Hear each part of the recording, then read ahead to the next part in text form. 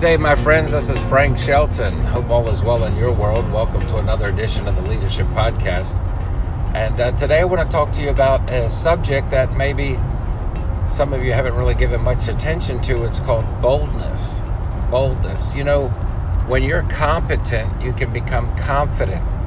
But I also want to preface this by saying just because you have a big platform doesn't mean you're going to live a big way. And when I mean big, I'm not talking cash and cars and mansions. I'm just talking, sadly, in life. I've met folks with big platforms, and you find out because of their ego, they're actually small people, insecure. We've all had bumps and bruises along the way. But boldness, when you are bold, you can be confident, but you don't have to become arrogant.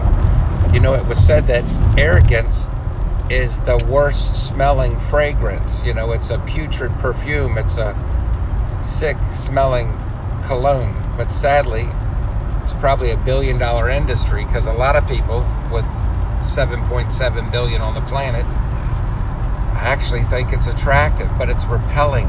It stinks to everyone in the room but you if you're wearing arrogance. So arrogance is not the fragrance that you're looking for. In Star Wars, these aren't the droids we're looking for. Well, that ain't the cologne you're looking for as a leader.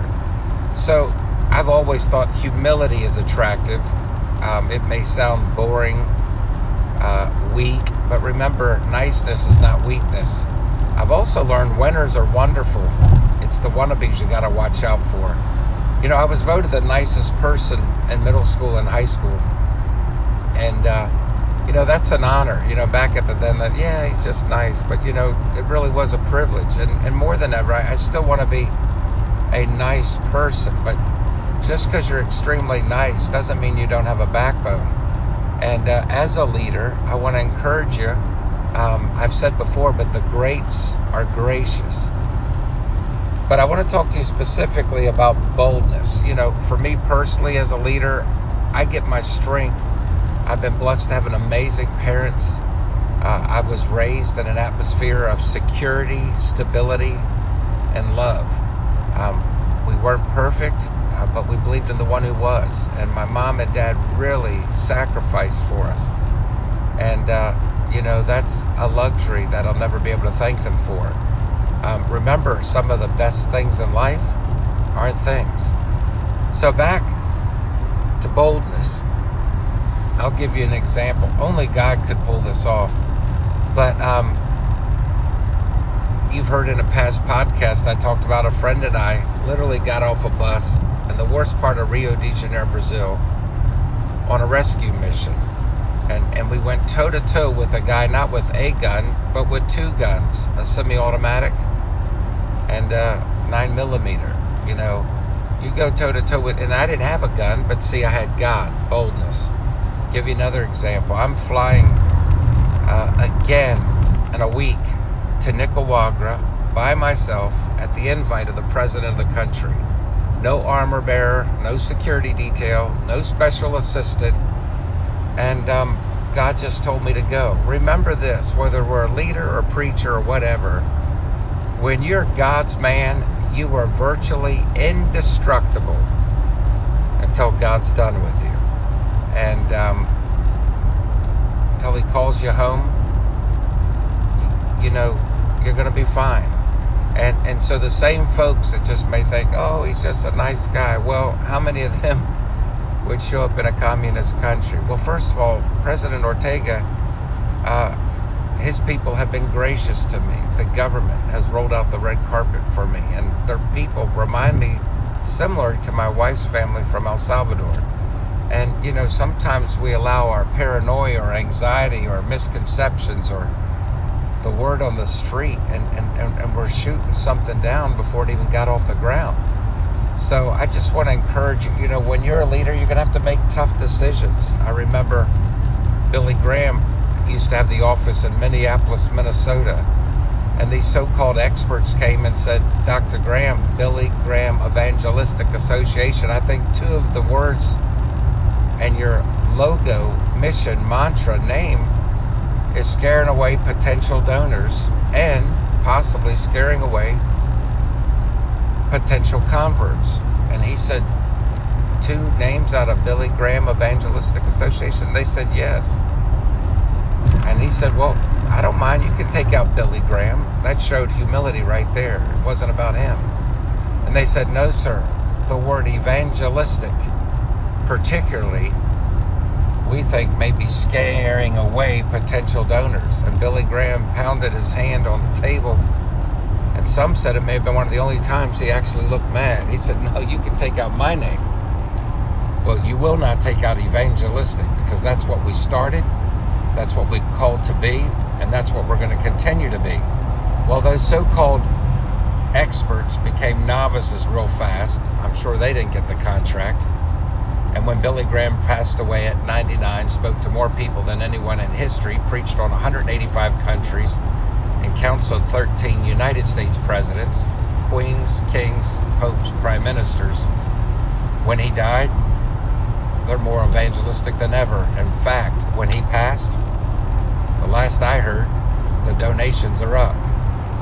And you keep the main thing, you'll accomplish almost everything. So don't get off course. Don't let the train come off the track. And boldness doesn't have to be arrogant, but you're going to have to make tough decisions. But also remember this, you're in the people business.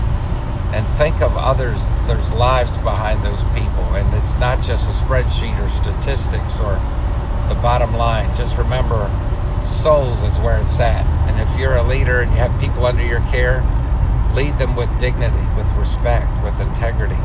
And not only show grace, but remember, even off the clock, you as a leader, once you're a public person, you don't always have much of a private life. Part of that's the price that we pay for the position. But just keep pressing on, press into God, and just remember, it is a privilege to be a leader. It may be boring at the top, but the view is second to none. Got some upcoming trips just in the next couple of weeks. I've been blessed. I'm going to be in Dover, Delaware. Matter of fact, that's where I'm heading today to lead another Bible study to the legislators. And not only in Dover, I'm going to be in Maryland. This weekend scheduled to be in Vermont, Pennsylvania, and Tampa, Florida. Then upcoming events, I'll be stopping Las Vegas, Nevada, Denver, Colorado, and back with my dear friend Danny Daniels in California, right outside Saddleback Church. He used to be on staff with Rick Warren, and matter of fact, he was best man at Rick Warren's wedding. And Danny has booked me for 3 revivals in the past, and he discipled Rick Warren, and it's humbling that this guy is booking me to preach his church revival. So he's a dear friend, and I love the West Coast. But anyways, also continue to pray. There's a lot of turmoil going on around the world. Iraq, to India, to Iran. We got problems with fires that have been recently in Australia. Puerto Rico was upside down. And just a lot of tension, a lot of chaos. And with the upcoming election, we're going to be making trips back again to Israel, and I've been booked in Rome, Italy this year. So if any of you guys would ever make a trip, just feel free to shoot a tweet to us at Twitter at Frank Shelton Jr., at Frank Shelton Jr., or feel free to share this podcast, subscribe, and also you can contact our office and Sharon, SHARON, at FrankShelton.com. Remember, FrankShelton.com is our faith events. FrankShelton.org is our corporate public school events. But I treasure you guys.